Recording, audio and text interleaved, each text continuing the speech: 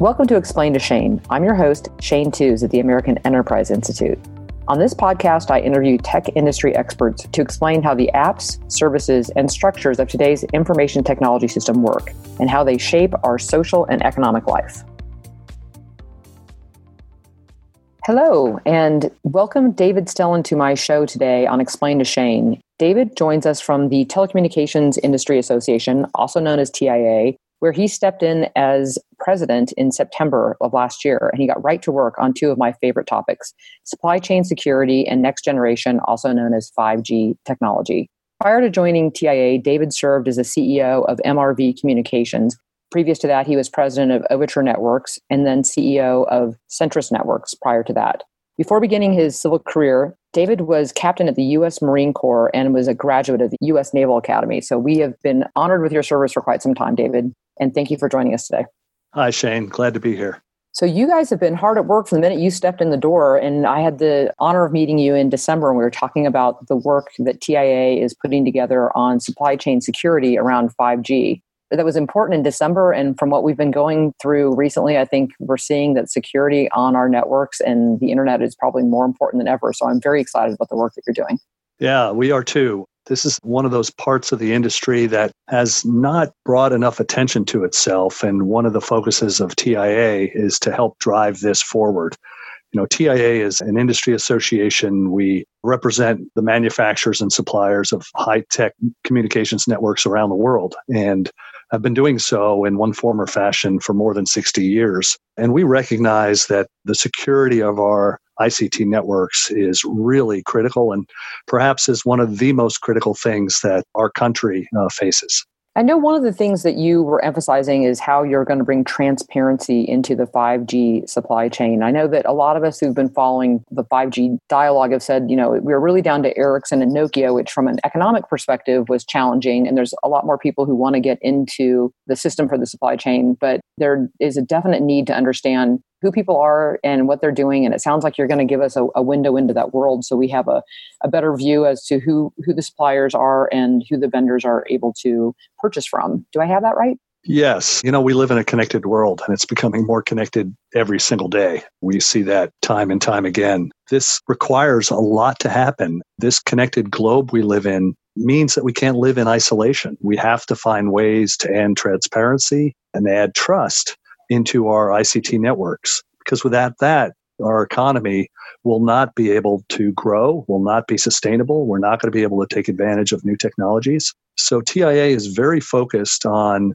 addressing the issue and doing so from the perspective of quality. You know, our view is that supply chain security is a subset of quality. You can't have a quality product or a quality network, quality system without built-in, not bolted-on supply chain security. So that's become a very big focus of ours. That's fantastic. And I know you mentioned when you and I have spoken earlier that also gives us an opportunity to have a better view into where potential counterfeit parts might be coming in or pirated parts, which might work in the very beginning, but they very quickly degrade systems. So that's also another kind of a key part that piqued my interest. Just by way of background, because I'm not that familiar with the standards bodies, but I'm not familiar with ISO 9001 and your TL 9000 standard. So can you just give us a real baseline on that so we understand where you guys are starting on this structure forward with the supply chain management? Sure. So first, perhaps a little bit of background. Maybe 20, 25 years ago, there was a major network outage along the East Coast. Much of the East Coast went down for almost a day. Trading on Wall Street stopped for hours. And when they finally realized what happened, they found out that there were some faulty components and faulty software in one of the major switches in the network. And that brought down, as I said, most of the East Coast. That brought the realization that there was no quality standard in the ICT space, in the telecom network space. So the government, U.S. government, obviously was very concerned about that and made suggestions, strong suggestions to the industry that, hey, you guys better solve this or we're going to help you solve it. And nobody wants to have government being overbearing. So for the first time, service providers and equipment providers got together and created TL 9000, which is the telecom industry's quality standard. It's not just a standard, but it's a combination of measurements and benchmarks and certifications. So you not only have a maybe a bar that you should meet, but there's a clear bar that you must jump over. And you have to verify that you're jumping over that bar. TL 9000 is based on ISO 9001. So ISO is an international standards body that created the first broad-based quality standard, not just for telecom, but for all industries. It's a very generic quality standard. So we took that generic standard and modified it and made it specific for the telecom networks. It's been in place for over 20 years. It's been very successful. It continually gets upgraded. One of the rules of quality is continuous improvement. And we're going to use that same methodology to build this annex to TL 9000 that's specifically for supply chain security. Well, that's fascinating because the supply chain quality management definitely, it allows you to eliminate the need for the multiple quality management standards that I've heard you all talk about for years, as well as having the sustainability standards that show you where the performance metrics, I would imagine. So when I'm working back in the internet industry where, a lot of times we would buy things off the shelf gear, but we knew who we were dealing with then. And there's so many bits and parts to the networks. I would imagine that having a consistent set of quality expectations across the telecom supply chain is really key to building into this next generation.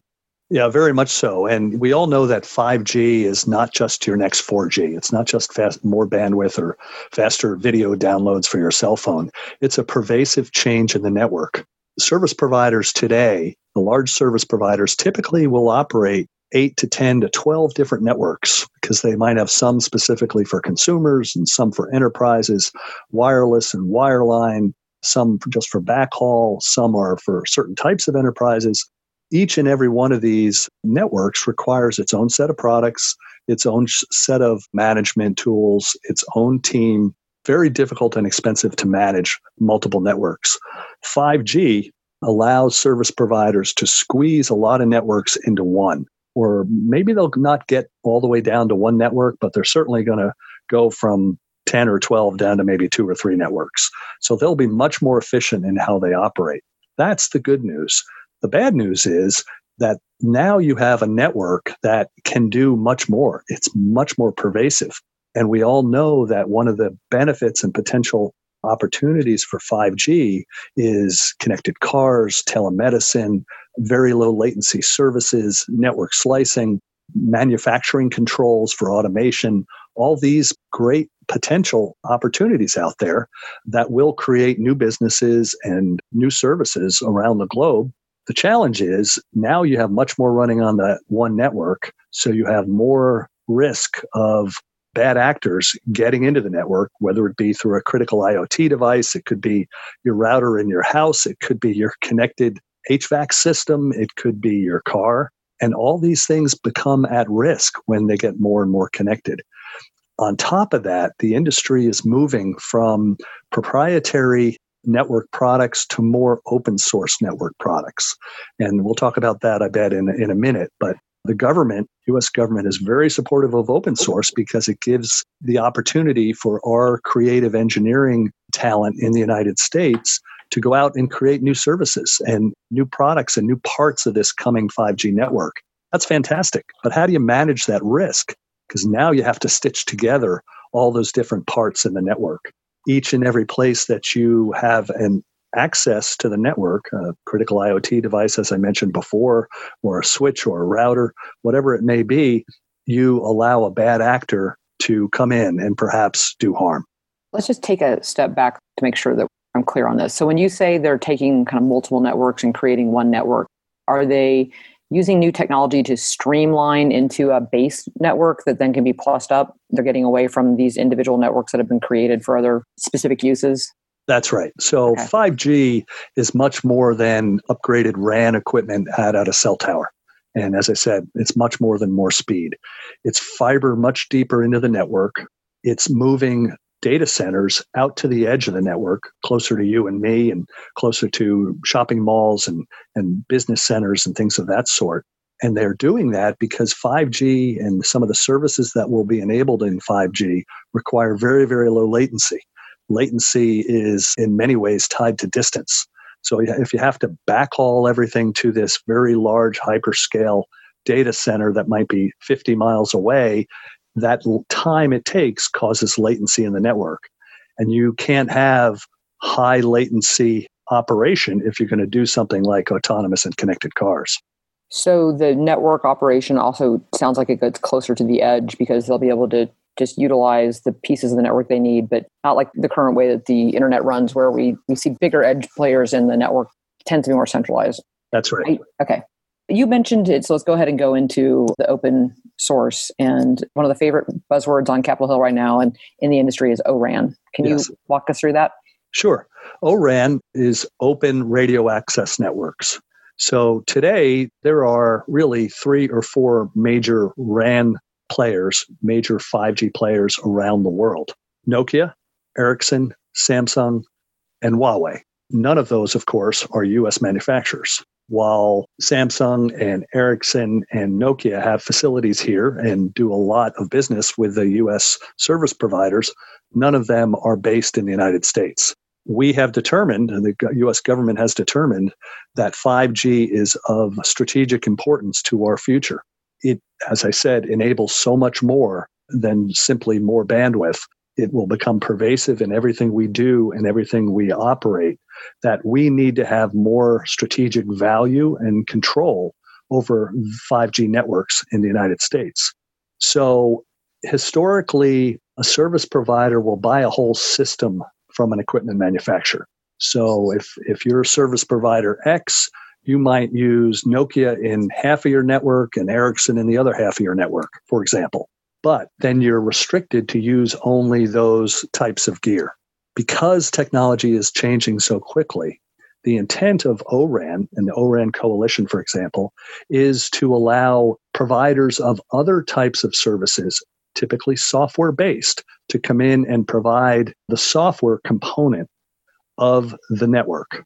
RAN is obviously the radios that are up on a tower or up on a light pole, for example, but it's also the software that controls things.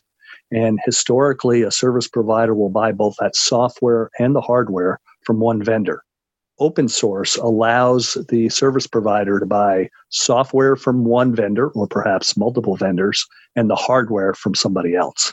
Yeah, it's going to be a different world. I was reading an article yesterday about how they're referring to it as IP transport because we have to look at the entire system as it's running, more efficiently, but it has different elements than what we've dealt with 3G and 4G. And as you've mentioned, now we will have more suppliers that hopefully will be validated and onto the secure supply chain network, the work you're doing, as well as more connection points. So that also sounds like it might have the ability to interject some more risk.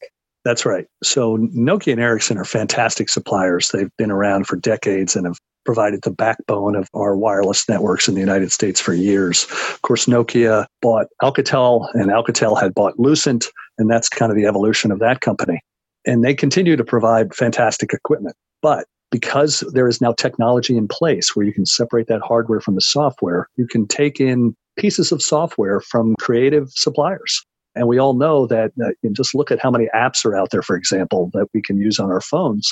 We all know that there are many, many creative software suppliers. This allows the service provider to be more specific and perhaps build the network that they want to build with the services they want to offer. But as you say, it then requires that service provider to somehow stitch together the network. They're not buying it all from vendor A or vendor B. They have to pull together 5, 10, 15 different vendors to make that network operate. So there's a much higher component of systems integration that's required. And every time you connect all these parts together, you inject risk. Not only risk that it won't work well, but risk that something bad is in the network. So what is TIA's role in this? We do a couple things. We help enable new technologies. For example, I mentioned that we're enabling 5G by creating a standard related to edge data centers to help lower that latency. But our role in this specific opportunity is to create a new supply chain security standard. And we're going to take the best of many standards that are already out there, but are not specifically built for telecom, and merge them together and layer on top of what's already been built telecom-specific parts of a standard that will ensure that every component in the network, every product in the network, every system, and every part of the network are transparent and are trustworthy. So it's a combination of, is that chip coming from the vendor you think it is? And is that chip a trusted chip? You mentioned earlier pirated or counterfeit parts. That's a big issue. Number two, that manufacturer. Many times these equipment providers will use contract manufacturing. They're not building it in their own factory. Well, is that manufacturer trusted? Is the equipment provider using software that is in fact trusted? Most equipment providers will not only make their own software, but they will buy stacks and build upon those stacks. So what's the whole history of that stack of software? And when you link all these things together, you have to do so in a way that's transparent and verifiable, and you create a series of elements that are locked down and can't be changed.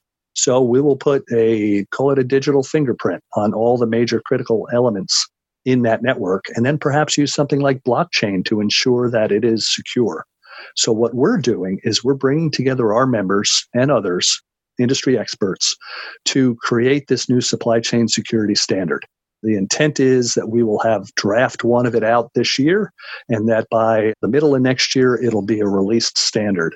And if you know anything about standards bodies, that's extremely quick. That is quick. Yeah, typically it's a 3 to 5 year process.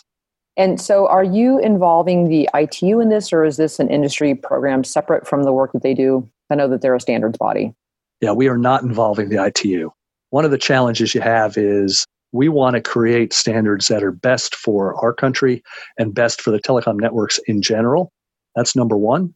We want to be able to do it quickly and not have to go through all sorts of approval processes that add too much time. This is too critical to wait that long.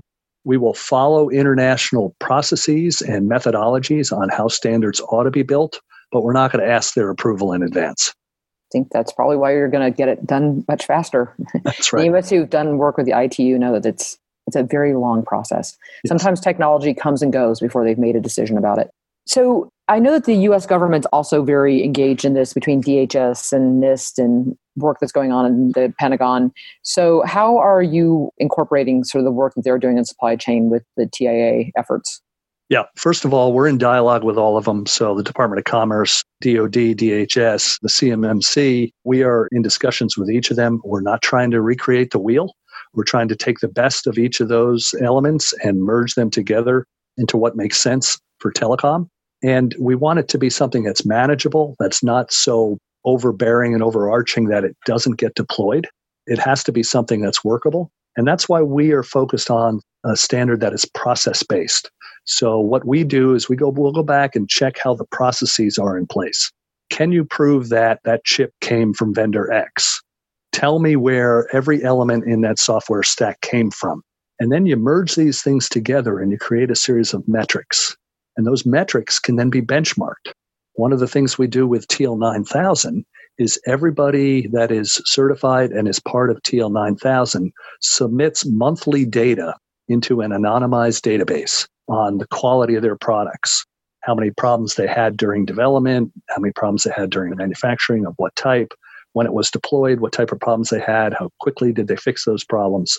That data then gets anonymized and creates a benchmark. So now you can look, if you're a member here or a service provider, for example, you can look at the benchmarks and see best in class, middle of the road, and worst in class. And you as a vendor can see how you stack up versus the others. So that benchmarking is something that's really important to continue to raise the bar. And the anonymization is done by, I won't say the carriers, but the network operators so why is the anonymization important? Well, if you're vendor A, you don't want vendor B knowing where your warts are. Oh, okay. All right. And we anonymize it as the data is sent into us. We can't understand who specifically it came from. But you as a service provider might say, I require all my vendors to be supply chain security certified. And they then can look at each of the vendors that's applying to win their business and see how they stack up from a supply chain security perspective, just like they're doing it today from a quality perspective. That's great. Well, I imagine also collaborating with the government means you have the power of the purse. You've got some major money behind you on that one. You mentioned IoT devices earlier, and I know that you said this may extend to securing buildings and the smart devices. How does that parlay into this? Yeah, it's so interesting, especially with this time we're in right now. First of all, the world is becoming more urbanized. It's expected that 2/3 of the world's population will live in an urban area by 2050. I think we're all feeling that right now since we're going through the coronavirus. Yes. Exactly. and so think about that. Now you have these clusters of people, which obviously there are health issues there, but buildings need to be sustainable. Buildings need to be secure. You need great connectivity, but you want to make sure the HVAC system is working well. You want to be able to ensure that you're using as little energy as possible. And you do that by connecting all the parts of the building, the operating systems as well as the IT systems. The challenge, of course, is the risk of somebody hacking in. So you need to not only make it a better environment to live and work in and more safe and more secure, but you have to ensure that there's no way that somebody can link into your information and your privacy. These networks will extend not just to the side of the building, the networks will go into the building. So 5G becomes pervasive where it might be controlling the HVAC system in a very large enterprise to help them be more efficient. But you have to make sure that you're taking the risk away when you're doing that. There's a lot of data and a lot of machine-to-machine talking going on there. It's going to be fascinating. Well, Dave, thank you for giving us the lowdown on what you guys are working on. We look forward to watching it go through the process, and I hope that it goes as expediently as you're planning on it, because I know we've been hearing about 5G and we all want it yesterday. Yeah, absolutely. And we're excited. This is something of strategic importance. And when you can find those handful of things that are really going to make a difference for the long haul, those are the things that you latch onto. And this is certainly one of them. Oh, fantastic. I appreciate you being a guest today. And thank you for all the work that you're doing with you and your team. Great. Thank you, Shane.